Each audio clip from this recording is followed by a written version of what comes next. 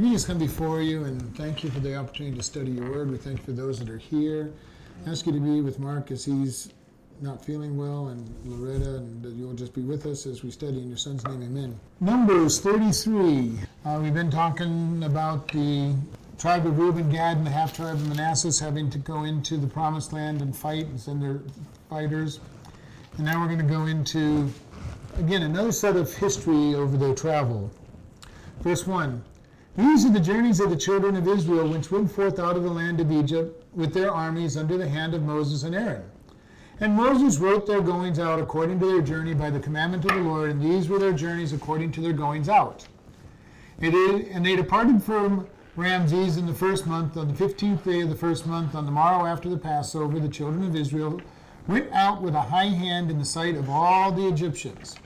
For the Egyptians buried all their firstborn, which the Lord had smitten among them. Upon their gods also the Lord executed judgment. So we're going to stop there for just a moment. We're going all the way back into Exodus at this point. And he's saying they left from the city of Ramses, which is up toward Goshen. And it says here that all of the Egyptians saw them. Now, that doesn't mean every single Egyptian, but they left openly. They didn't sneak out. They didn't kind of hide their going out. They left in almost a parade, 3.5 million of them marching out.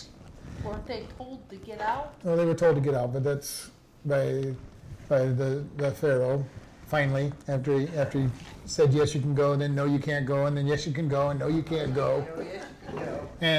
But it's saying here that they left with a high hand in the sight of all the Egyptians. In other words, it wasn't in secret. They didn't, and the point is with the people saying, God sent us out, and we left openly. We didn't sneak out.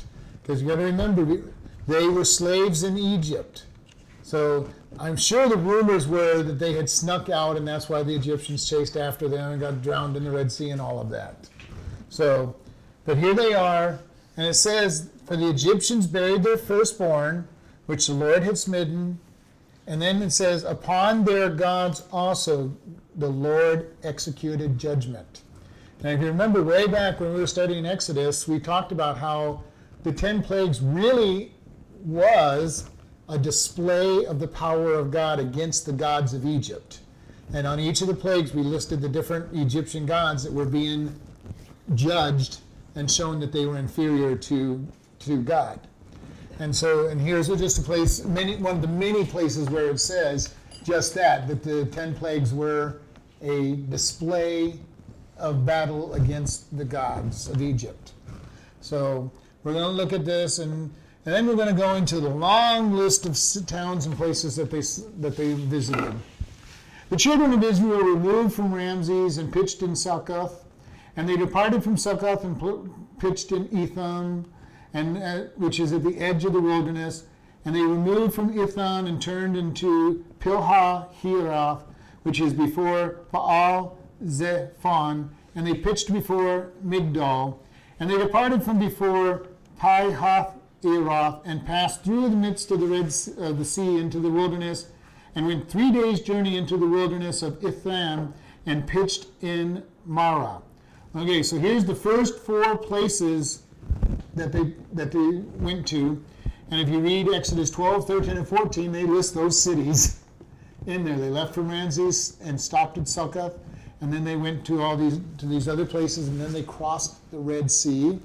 And 3 days in, they stopped at Marah. And what happened at Marah? Does anybody remember what happened at Marah? Yeah, he threw the wood into and made the water sweet. The water was bitter, and that's what Marah means, bitter. They were complaining. He threw the wood into the water, and it turned sweet. And what did we say the wood represents? Does anybody remember? Life. The cross. The tree, the cross, the wood. Okay. The cross brought into our bitterness brings sweetness. So, all right. Verse 9, and they removed from Marah and came to Elim, and from Elim were 12 fountains of water and 70 palm trees, and they pitched there. And they removed from Elim and encamped by the Red Sea, and they removed from the Red Sea and encamped in the wilderness of Sin. And they took their journey from the wilderness of Sin and camped at Dothkah. And they departed from Dothkah and camped at Alash. And they removed from Alash and encamped in Rephidim, for there was no water for the people to drink. Rephidim, the big event there, was the water from the rock. And they departed from Rephidim and pitched in the wilderness of Sinai. So, and what happened at Sinai? Anybody remember how long they spent in Sinai? 40 days. No, that was how long Moses was up on the mountain, the first time and the second time. Remember, they're going to spend just over a year at Sinai. Okay, this is where they're going to be told how to build the temple and the altars, and they're going to make the collection for the materials to build the collection, to build the tabernacle, and they had to. And remember, there was something special about that collection. What happened during that collection that was unusual? Only happened on 2 other occasions. 2 of the sons were killed on the first day. That was the first day that they did that, but on the collection itself. The people that were making things went to Moses and said, "Tell the people to quit giving. They've given too much." The only other time that happened was during Solomon's day, and they had to tell the people, "Quit giving. You've given too much." Now, every church would love to have to be able to tell their people, "Stop giving. We can't spend all the money that you've given." But it's happened a couple of times there. Okay, and they removed from the desert of Sinai and pitched in Kibroth HaTa'avah, and they departed from Kibroth HaTa'avah and encamped at Ha-Zeroth, and they departed from Ha-Zeroth and pitched into Rithmah, and they departed from Rithmah and pitched in Rimmon Perez, and they departed from Rimmon Perez and pitched in Libnah, and they removed from Libnah and pitched in Rishah, and they journeyed from Rishah and pitched in Ki-Heathah, and they went from Ki-Heathah and pitched in the mount of Saphir, and they removed from the mount of Saphir and encamped in Hadadah, and they removed from Hadadah and pitched in Machelath, and they removed from Machelath and pitched in Tihath, and they departed from Tahath and pitched in Terah, and they removed from Terah and pitched in Mithkah, and they went from Mithkah and pitched in Hashmonah, and they departed from Hashmonah and camped in Mosera, and they departed from Mosera and pitched in Bene Yaakan, and they removed from Bene Yaakan and encamped in Hor-Ha-Gidgad, and they went from Hor-Ha-Gidgad and pitched in Jotbathah, and they removed from Jotbathah and encamped in Ebothna, and they departed from Ebothna and encamped in Zion-Gabber, and they removed from Zion-Gabber and pitched in the wilderness of Zin, which is in Kadesh. And they removed from Kadesh and pitched in the Mount Hor in the edge of the land of Edom. And Aaron the priest went up in the Mount Hor at the commandment of the Lord and died there in the 40th year after the children of Israel were come up out of the land of Egypt in the first day of the month. And Aaron was 123 years old when he died in Mount Hor. Okay, hopefully some of these names will ring some bells. There's different events that happened in each one of these. Right now, Aaron has gone up to Mount Hor, and that's where he died. And he was told that he was not going to go to the promised land, just as Moses is told he's not going to go to the promised land. And he goes up and dies. It says he's 123 years old. And he's slightly older than Moses. Moses is only going to live to be 120, give or take a year. His life is pretty easily broken down if you know the life of Moses. He spent 40 years in Egypt being groomed to be a leader. He spent 40 years on the backside of the desert tending sheep. Then he spent 40 years leading the children of Israel in the wilderness. Okay? So his life breaks down to 3 40-year increments. So it makes it real easy to tell his life, know his life history. And King Arad, the Canaanite, which dwelt in the south of the land of Canaan, heard of the coming of the children of Israel, and they departed from Mount Hor and pitched in Zarmonah, And they departed from Zalmonah and pitched in Punon. And they departed from Punon and pitched in Obath. And they departed from Obath and pitched in Ish-Abarim on the border of Moab. And they departed from Eim and pitched in Dibon-Gad. And they moved from Dibon-Gad and camped in Almon-Diblathaim. And they departed and they removed from Almon-Diblathaim and pitched in the mountains of Abarim before Nebo. There they departed from the mountains of Abarim and pitched in the plains of Moab by the Jordan near Jericho. And they pitched by Jericho from Beth-Shemesh even unto Abel-Shittim in the plains of Moab. Okay, so they're outside of Moab. Remember, they had the big battle against Moab. They defeated Moab, and they're now outside of Jericho. Okay, and I bring this up because we're not done with the book of Numbers, but they're outside of Jericho at this point. And we've got the whole book of Deuteronomy to go. And when we get to Deuteronomy, we're going to find out that that's just one message that Moses preaches to the people, reminding them of everything that God has done for them in the last 3 books. Okay? So right now we've got them, they're at the end of the 40 years in the wilderness. The old generation has passed away.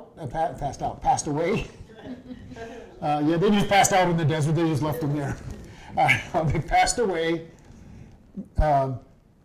Aaron is gone. Miriam is gone. Moses is going to be gone before they go in. And Joshua, the son of Nun, and Caleb are going to be leading them into the promised land. And so we're setting this up. God's putting in the final instructions to them.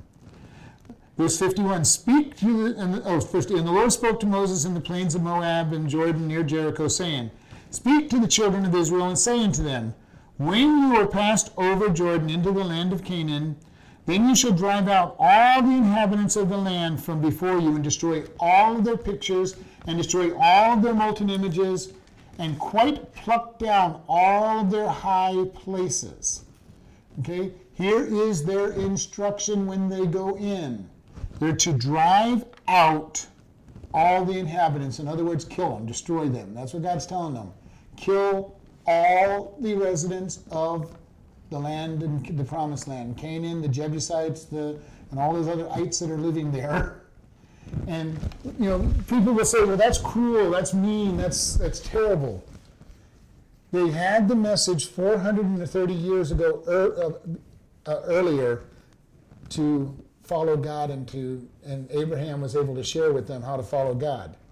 They have gotten worse in 430 years than when they were when God first gave them the message. Okay? And God says they have so polluted the land that he wanted them destroyed. God gets to that point often with his people.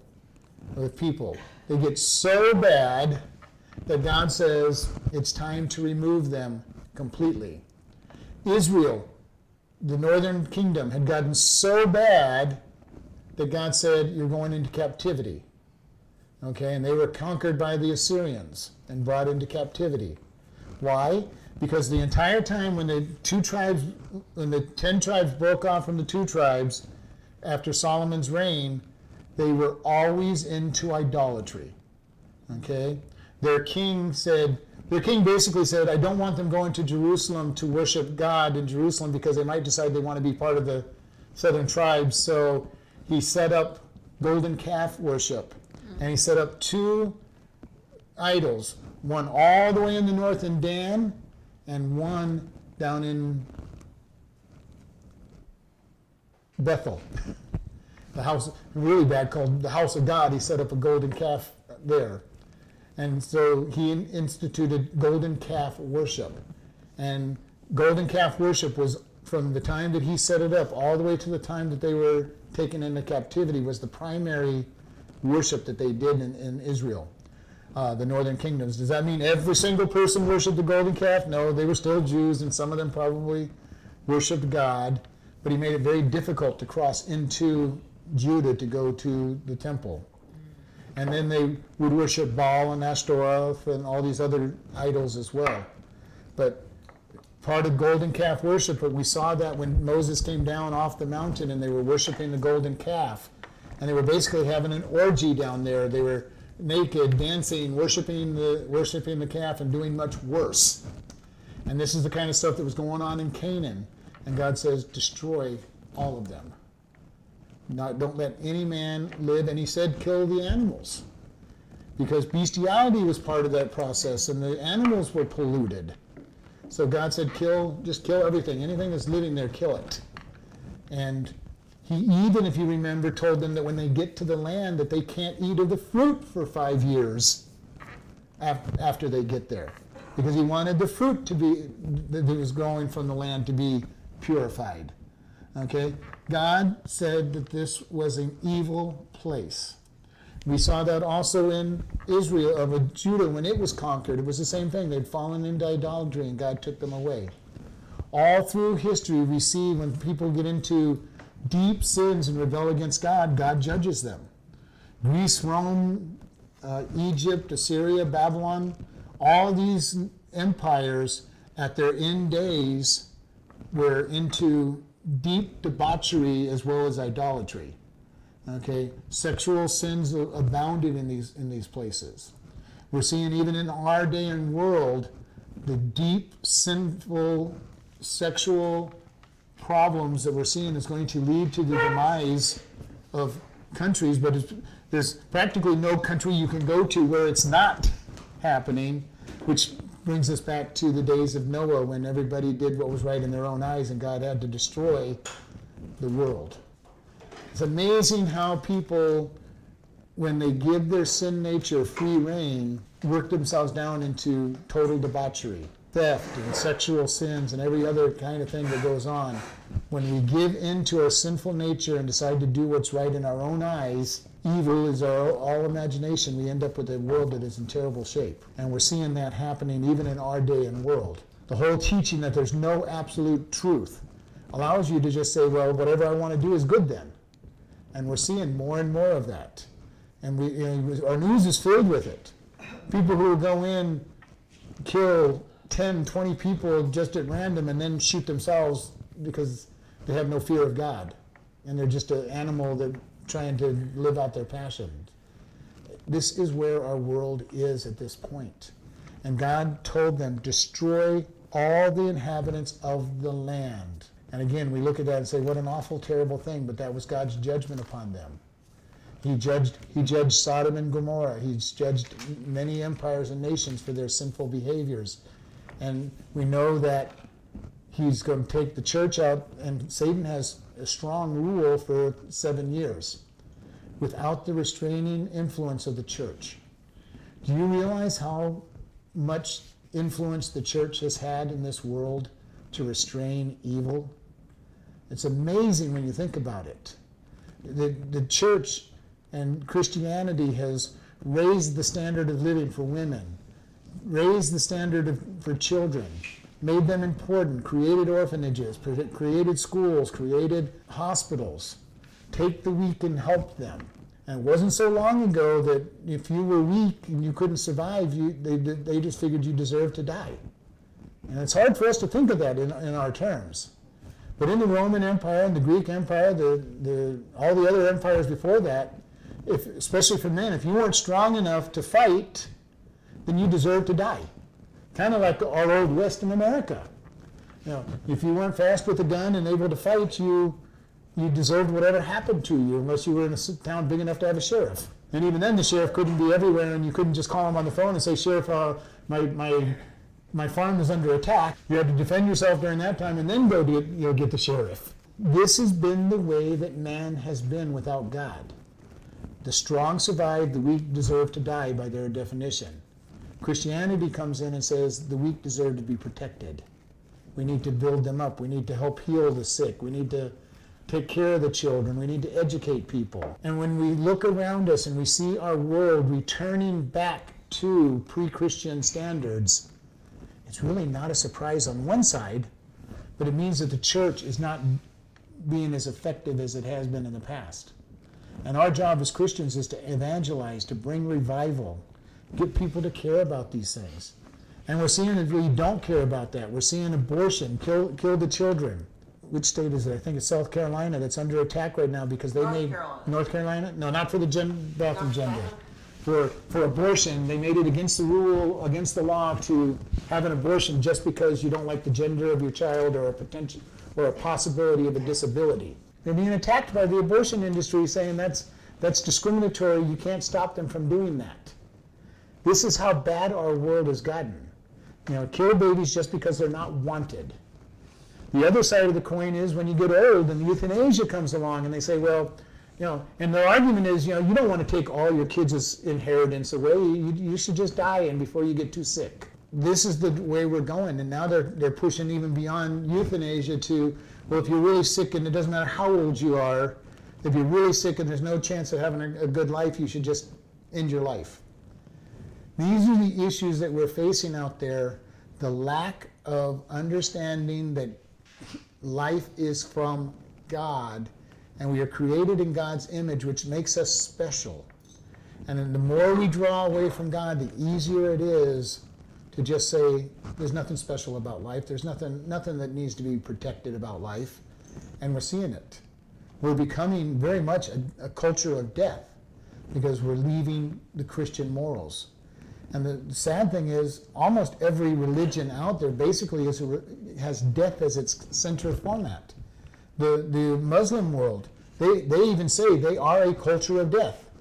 And they say that we in the West will never beat them because they don't care about killing. They don't care about killing, and we care about life. And they're right. Other ones where reincarnation is the key. If you don't like your life, you just want to hurry up your death so you can get to the next one. Short of suicide, but because your next life might be better. So again, culture of death. Christianity is very different in that it says life is precious because it is from God. And we have a God that loves us. That's the strongest thing that we have. God loves his creation. It is Christianity is really the only place that says God loves you. Christianity is the one that really teaches God loves his creation. And that sets us apart. Because if God loves us, he does just what he said he did. He gave his son to die for us, knowing that we could not please him. We could not earn our salvation, so he sent his son because he loves us. And this is why it's so special. One of our strongest messages to the lost world is simply God loves you. And if you tell people that, you're going to hear a lot of people, well, God couldn't love me. Oh, God loves you. He loves you so much, he sent Jesus to die for you. But that is not true. The Bible says there's only one thing that's unforgivable. It says literally blaspheming the Holy Spirit, but the Holy Spirit's primary job is to convict you of sin and bring you to Jesus. The only thing that sends you to hell is rejecting Jesus Christ. If Jesus is your Lord and Savior, you will go to heaven. Now, if you can kill yourself, I would have other serious problems. Do you know Jesus? Are you in a relationship with Jesus? But that's not going to say, no, you're not. But it would make me question their relationship with God. This is important. We've got to always remember it's Jesus and Jesus only that brings us into heaven. Nothing I do or even don't do outside of accepting him or rejecting him has any impact on it. Once I've accepted Jesus as my Savior, and I truly believe, and there's the key, truly believe with all of my heart and put my whole understanding and faith in him. Okay, because the Bible says the demons believe. They know who Jesus is. Matter of fact, Jesus had to keep telling them to shut up and don't speak his name because it wasn't time for them to say who he was. Okay, all through the Gospels he was saying, don't talk, be silent.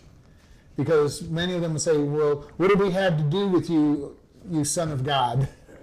And he says, be silent, because it wasn't time for his true nature to be revealed at that time.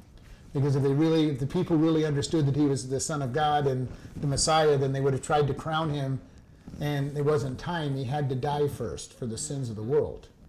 So the demons know who he is. They believe in Jesus. They have no doubt in Jesus. They know who he is. They know exactly who he is. But that belief that they have isn't going to bring them into bending their knee and repenting. So for us, our belief has to be, yes, I am a sinner beyond all shadow of a doubt. And that's the easiest one of the 3 points to get people to understand. Okay, it's pretty easy to convince somebody they are a sinner. Yeah, that's not real hard, because everybody has lied. Everybody has had a lustful thought. Everybody has used God's name in a light or vain way. No matter how clean their language is, they've used God's name in a light way, and it can be something simple as saying, "Oh my God," when something bad happens to you. That's using His name very lightly, because you're not sitting there praying, "God, oh God, help me, we're in a bad situation." Now, that's not usually what people mean when they say, "Oh God." All of this comes down to, what does it take to be saved? That absolute belief that I'm a sinner. The absolute belief and understanding that I deserve punishment. And that's not too hard. Most people realize that when you do bad, you deserve punishment. It's getting harder. As people get further and further away from truth, it's getting harder for people to understand that they deserve punishment when they do wrong. Because there's a lot of parents who haven't punished their kids. And they're spoiled, rotten kids and don't understand discipline. We see them in the schools. We're seeing them in the employment world, where they're told to be at work on time, and then they wonder why they're fired when they're 15 minutes late for the first 3 shifts they're supposed to work. And you're going, nope, you don't have a job anymore. Well, that's not right. That's not fair. And believe me, I've heard that from employees. I had employees saying, "You need to put your phone away. I'm not paying you to talk on your phone." And if I see it, and after I've told them 3 or 4 times, I go, "If I see your phone out again, you're terminated." "Well, you can't tell me to stay off my phone." I go, "Well, I'm paying you. I can." This is the attitude that people have, and nobody can tell them what to do, because they've grown up in a world where people can't tell them what to do. Their parents, if they spank them, get in trouble, and the kids know this. And in schools, they're barely getting a slap on the wrist for being disruptive in school. So, all of these kids are growing up with no rules, and then they hit the adult world and have to struggle with rules. And it's not going to be long before rules will be practically non-existent because of people's attitudes. And there's not going to be enough people to keep businesses going. This is the way we're looking at in the near future. People being raised with no rules, hitting the workplace and not being able to abide by the rules, and people are going to start shutting down their businesses or automating.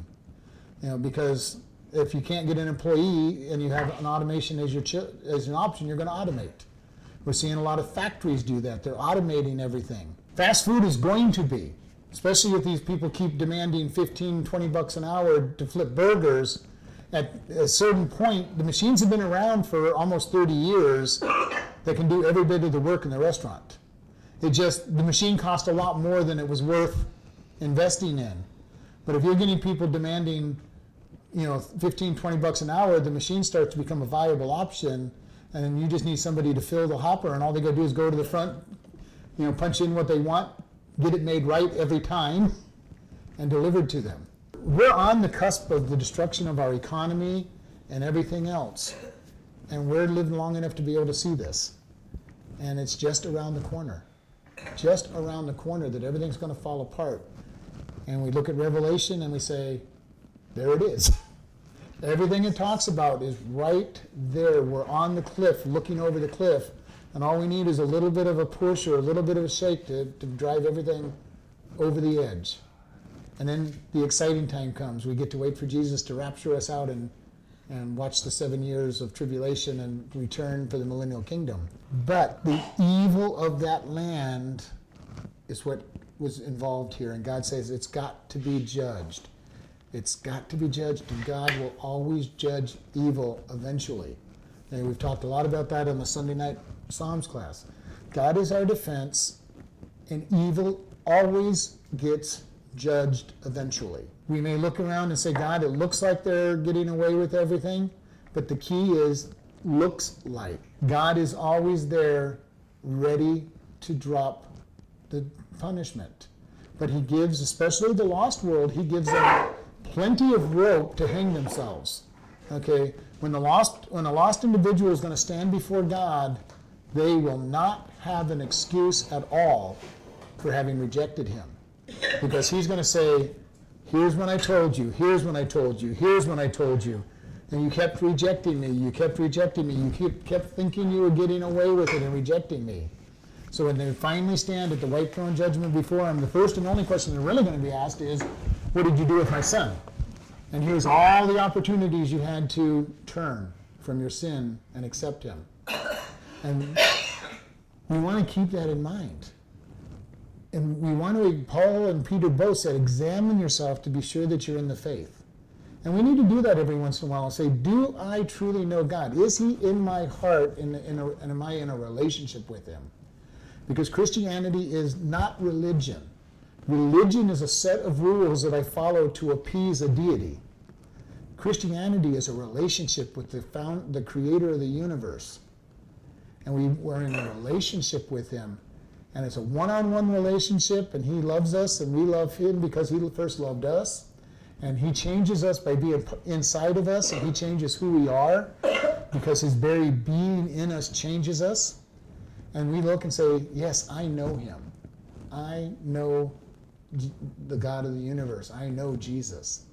And when it's not emotions, it's not anything else, it's facts. We base our entire relationship with God on facts. He has done this and I've accepted it. He says that I'm a sinner. Christianity is also the only religion that tells you that we know exactly where you're going to be after you die. If you've rejected Jesus, you will be in hell. No matter how many good things you do compared to your bad things, you will be in hell. If you've accepted Jesus Christ, you will be in heaven. No matter how many bad things you do compared to your good things. Every other religion out there is based on do more good than bad to appease the deity. And they have a set of rules that you're to follow. And the problem with all of them is you never know whether you've done enough good to outweigh what you've done bad. Ask any Muslim, how do you get to heaven? You do more good than bad? Well, how much good have you done? I have no idea.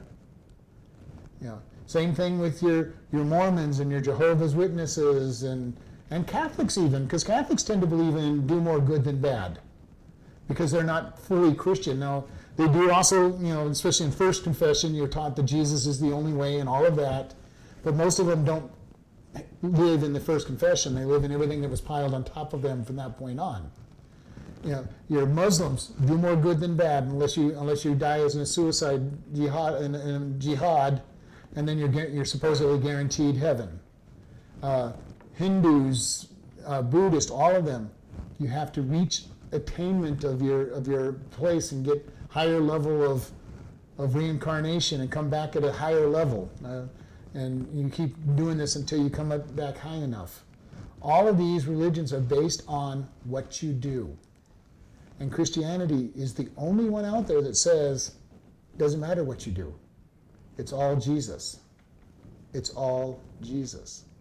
And the sad thing is that there's so many Christians out there that probably are Christians. They've accepted Jesus Christ as their Lord and Savior, at least they say they have, but they're living their life in a way that they think they have to do more good than bad and earn heaven somehow. And it's sad. It's sad because they're striving and they're working hard trying to discipline their flesh. And God says, I just want to crucify your flesh and live in you and you'll be changed. And it makes it easy. We live by grace. And we have the grace of God that comes in us. And it's so important that we live in that grace and we live in the perfection of Christ. Jesus paid everything. All we have to do is rest in him. So what the book of Hebrews is mostly about, learning faith, resting God. Just resting in him and letting him guide us. I'll fall asleep. That would be fun, but that's kind of what he's saying to do. Be so at rest that you are able to be so peaceful that you are able just to sleep. Because he's not trying to say, get out there and strive. The law was not given to us to get us to strive to please God. It was to show us that we are sinners. Because everything about it was you had to then go and offer the sacrifices, which are the picture of Jesus. Okay, the shedding of blood. Without the shedding of blood, there is no remission of sin. The only true blood that removes sin is Jesus' blood. So for the Old Testament saints, they were looking forward to Jesus' crucifixion. We look back to it. Now, as far as the Father was concerned, Jesus had paid the price from the very beginning. As soon as Jesus said, yes, Father, I will pay for the men that we're going to create when they fall, I will pay for their sin. Long before he created anything, and God said, okay, son, we're going to create them, and you've paid the price. Okay? As soon as Jesus said, yes, I'll pay it, as far as the Father was concerned, he had already paid it. He hadn't actually died yet, but as far as the Father was concerned, because he knew that his Son would fulfill it, it was already done. From eternity's perspective, it had already been done because Jesus said he would. This is the power of the death of Jesus. It's not something that I'm having to obtain. I don't have to do works to do it. And that's Ephesians 2:8-9. Not by works of righteousness which we have done. Oh, no, that's what Titus. But according to his righteousness, he saved us. And Titus says, for by grace, Ephesians says, for by grace are we saved through faith, not of works, lest any man should boast. Okay? We have too many people trying to do works so that they can say, I did something to earn my salvation. And this goes to your question about suicide and all these other different questions we have. If we are in Christ and we are living in that grace, we are saved. When we accept Jesus Christ, Jesus says we're in his hand and he's in the Father's hand. You can't get out of that grip. And there's people who will, I can choose to jump out. No. God's not going to let go of Jesus, and Jesus isn't going to let go of you. Mm-hmm. And you can try to jump out, but you've made your bed. You're staying there. But this all comes down to, how do we please God? Only by being in a relationship with him. Jesus, when he taught the disciples to pray in the Lord's Prayer, said, you pray to Jesus saying, Our Father. Okay? That is not the way the Jews pray to God. The Jews do not have a personal, intimate relationship with God for the most part. There are a handful. You got Abraham with an intimate relationship. You had Moses with an intimate relationship. You had Joseph, who seemed to have an intimate. Daniel. There were certain people that had this intimate relationship with Jesus, with God, and saw him as a personal God, even in the Old Testament. And some probably that would never have been mentioned.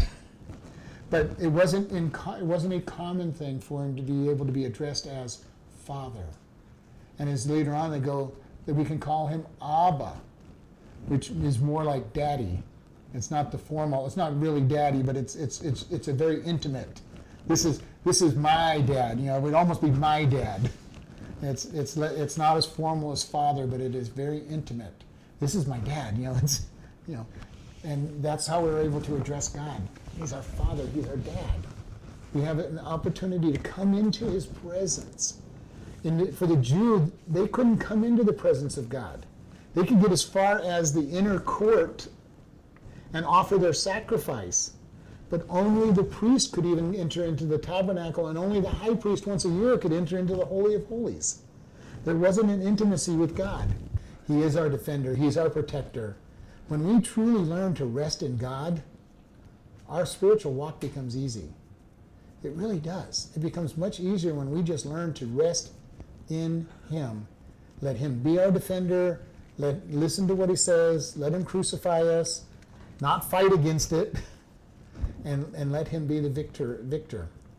And here he was. He said, drive the people on. He says, destroy all their pictures. And this word here is their showpieces, their figured, their carved images. It's talking about their idols that are carved. Okay? And there were a lot of carved images. Astaroth was a carved totem pole, basically, and with very exaggerated sexual organs all over the totem pole. And they would carve it, and this is what he's talking about, carved images. And then he says, and destroy all their molten images, and those are the ones that are cast metal. Okay, and that would include things like the golden calf, and it would include the other images that were out there. Moloch. Moloch was a cast idol, and in Moloch it had arms out, and they would build a fire inside the metal of strength, and they would put their babies in the arms, and then they would roll the arms back and draw the babies into the fire. And Moloch was a god of power and wealth, and so they would offer their children to this god. And so he says, destroy all their molten images, And then it says, quite plucked down all their high places. Now, we've talked a little bit about high places. High places were those tops of hills and mountains that they would build altars to gods. Okay? And the idea was the higher up we get, the closer we are to the gods, and we'll offer their sacrifices here. They would create orchards for Astaroth and carve living trees into these totem poles and commit all the lewd acts that were part of Astaroth worship. And Astaroth and Baal were both fertility gods, and sexual activity was part of their worship. Okay? And he says, get rid of these high places, get rid of these trees, get rid of the molten images. And he says, do it completely. Okay, they were to leave nothing. No temptation was to be left. Okay, because remember, they've already shown that they had problems toward idols. 40 years earlier, they had the golden calf that Aaron made. And I always have loved Aaron's excuse when he was telling Moses, Moses, they asked me to make a god, I took all the gold, I threw it in the fire, and out came this calf. If you want to talk about one of the world's worst excuses to ever be made, that was his excuse. Hey Moses, I don't know how it happened, but I threw all the gold in the fire, and hey, look what came out. It didn't melt down into a sea of liquid gold. It popped out as a calf. So we're seeing that they have a problem with idol worship from the very beginning. And if you remember, Balaam told Balak how to get them to be cursed by saying, send in the women, entice the men through sex, and get them to worship the gods of Moab. And they did. And they were judged. 32,000 people died because of that worship that Balaam taught Balak to trick them with. So at the beginning of their time, they had trouble with idols, and at the end of their 40 years, they're still having trouble with idols. And God says, when you get into that land, destroy every trace of every idol so that you're not tempted to go to where these idols are. Okay, and that's the whole purpose behind it. I know you have a weakness for that, get rid of them. And we're going to find out that the people have this problem for the rest of the time that they're a nation. The book of Judges. During Joshua, it doesn't seem that they had much problem. Joshua was a good leader, and they're in a military campaign, so they're always active. The book of Judges, there was a full spectrum of people doing what's right in their eyes and worshiping idols, being judged, repenting, having another judge, starting to worship idols, being judged, repenting. And it's that same cycle through all the judges in the book. And then we see during the period of the kings, they do the same thing depending on who their king is. And they keep going through this cycle until they're sent away. And the sad thing is, for the Jews today, as they're brought back into their country, they're still doing the same thing. In Israel, we think of them as being Jews, but pretty much it's been said the majority of Jews in Israel are atheist and agnostic. Okay? Atheists don't believe in God. Agnostics say there may or may not be a God, but if there is, he doesn't care about people. Okay? And the majority of their people are in that camp, that they got their land back. It's a miracle they got their land back, and they know that, and they'll even tell you that God gave it to them, even though they don't believe in a God. It's kind of funny. They really don't believe that there's a God that cares for them, but God gave them the land. Because they know their history well enough to know that that's what the Jewish nation says, is that God gave them the land. They don't understand all the ramifications of it, but they are very confused, and this is the problem. How confused do we get when we're not walking with God? How confused were we before we started walking with God? We had all these little bits and pieces of things we thought were in the Bible, that we thought about God, and if we don't study His Word and get with His people, we stay confused and don't understand who God is and what He's done and what He wants. And we'll say really silly things, God helps those who help themselves. There's a lot of people who believe that is in the Bible. But that statement is exactly opposite of what God says. God says, I help those who are so weak they can't help themselves. It's exactly opposite of what that verse says.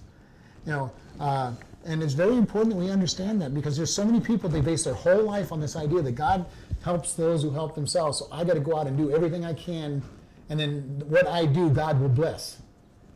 Usually it's exactly the other. What I do, trying to do it on my own strength, God curses and works against me, because he doesn't want me standing on my own. He says, I am your God. I am your deliverer. I am your rest. I am your rescuer. And he'll work actively against us when we're trying to be independent. And it's so nice when we turn everything over to him, and he just lets things run so smooth and correct for us. So he says, get rid of all these idols. Don't be tempted. Destroy, and they would burn down these high places, and they would destroy these. Then in verse 53, and you shall dispossess the inhabitants of the land and dwell therein, for I have given you the land to possess it. So they were to get rid of all the people because it was their land. Verse 54, and you shall divide the land by lot for an inheritance among your families. To the more you shall give more, and to the more inheritance, and to the fewer you shall give less inheritance. Every man's inheritance shall be in the place where his lot falls. According to the tribes of his fathers you shall inherit. So in other words, he's giving instruction to Joshua. It's going to be random chance. We're going to cast lots, and they're going to get what God gives them. And so what they would do is each of the princes would come in, and they, when it was time to divide the land, and each place was, okay, here's the lot, the area that we're giving off. Okay, this belongs to Reuben. Okay, Reuben. No, it wouldn't be Reuben. Reuben had his on the other side. Benjamin. And they say, okay, Benjamin, here's yours. You only have this many people. Here's your boundaries. Judah, here's your boundaries. You got a lot of people. You got a bigger plot. And then they had to go out and conquer their inheritance. But it wasn't Joshua saying, well, let's see, I really like Benjamin, so Benjamin, you're going to get the best land in the place. Well, I don't like you guys. You get that rocky part over there. That wasn't how it was to be divided. And God says it's going to be divided by the casting of lots. And you start down in one spot and work your way out, and smaller and larger depending on how big the tribe was. So that was the instruction. Again, is out of fairness. It sounds kind of strange to us, but it was for fairness. It wasn't, I'm going to pick my favorite people and give them the best land. And then he says in verse 55, but. And remember, if it said, when we read the word but, something is about to change. Okay, and it's something we need to pay attention. The word but, or even therefore, says, pay attention, something's happening. The word but says something different is happening. Therefore says, if you did something, this is going to happen. Here we have the word but. But if you will not drive out the inhabitants of the land before you, then it shall come to pass that those that you let remain of them shall be pricks in your eyes and thorns in your sides, and shall vex you in the land wherein you dwell. You want to talk about something that sounds horrible. The word for pricks is literally thorns in the Hebrew.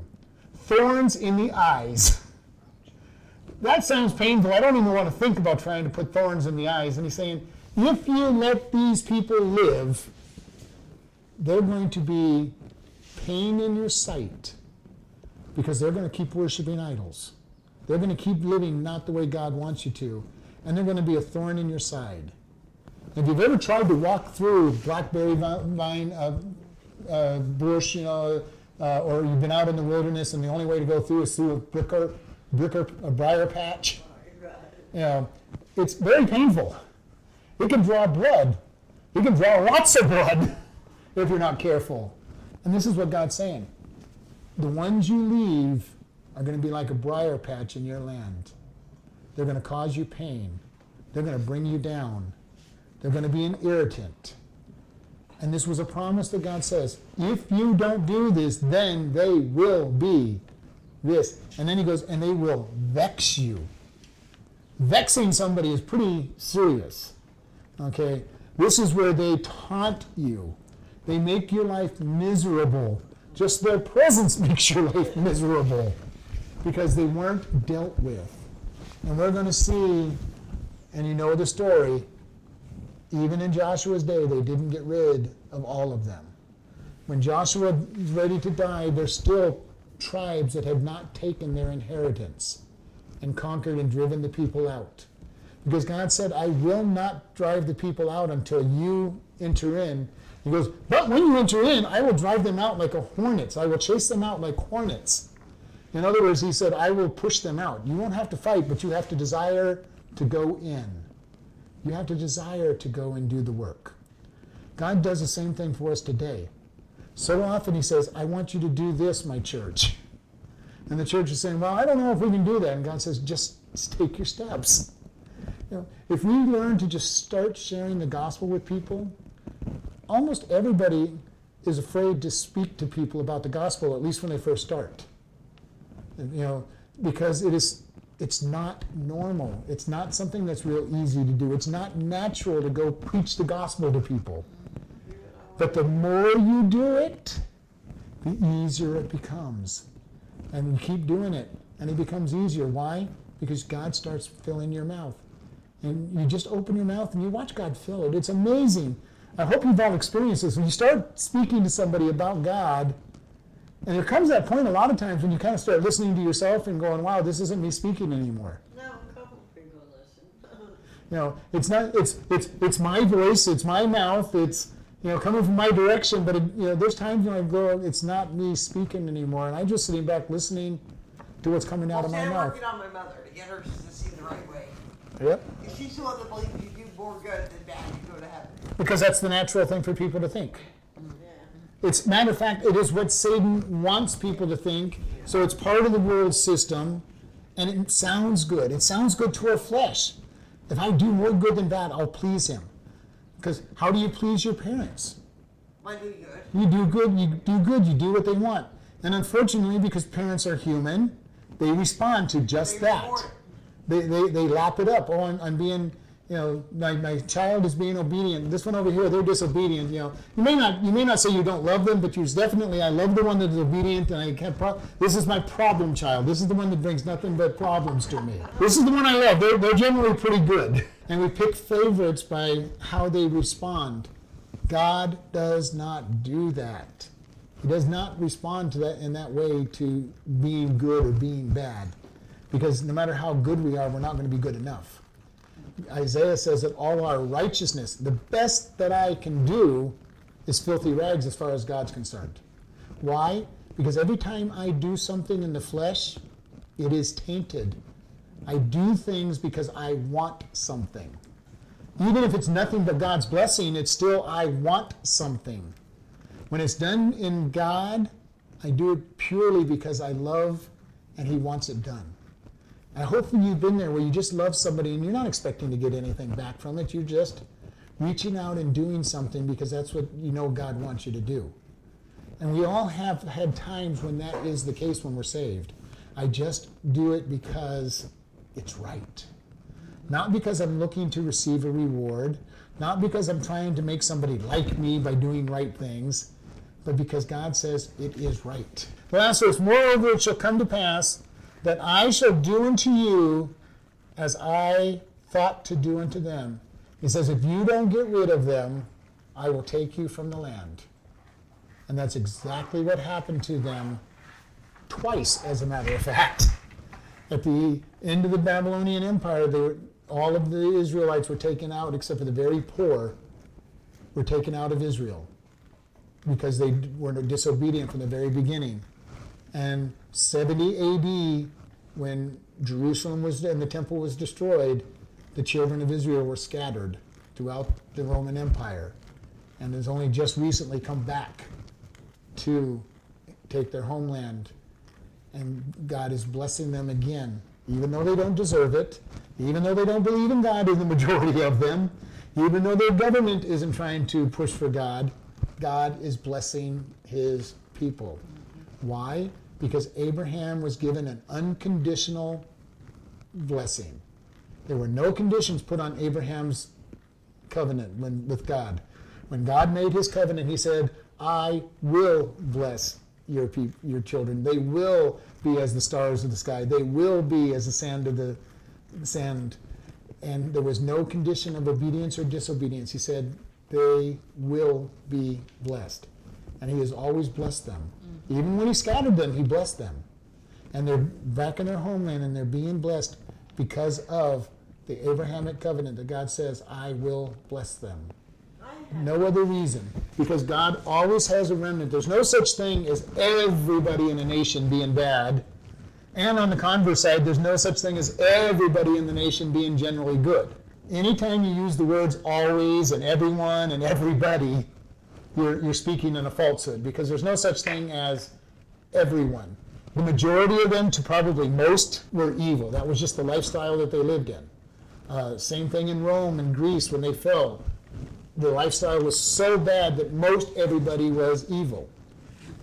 As we, as a country, get further and further away from God, the majority of our population is becoming evil.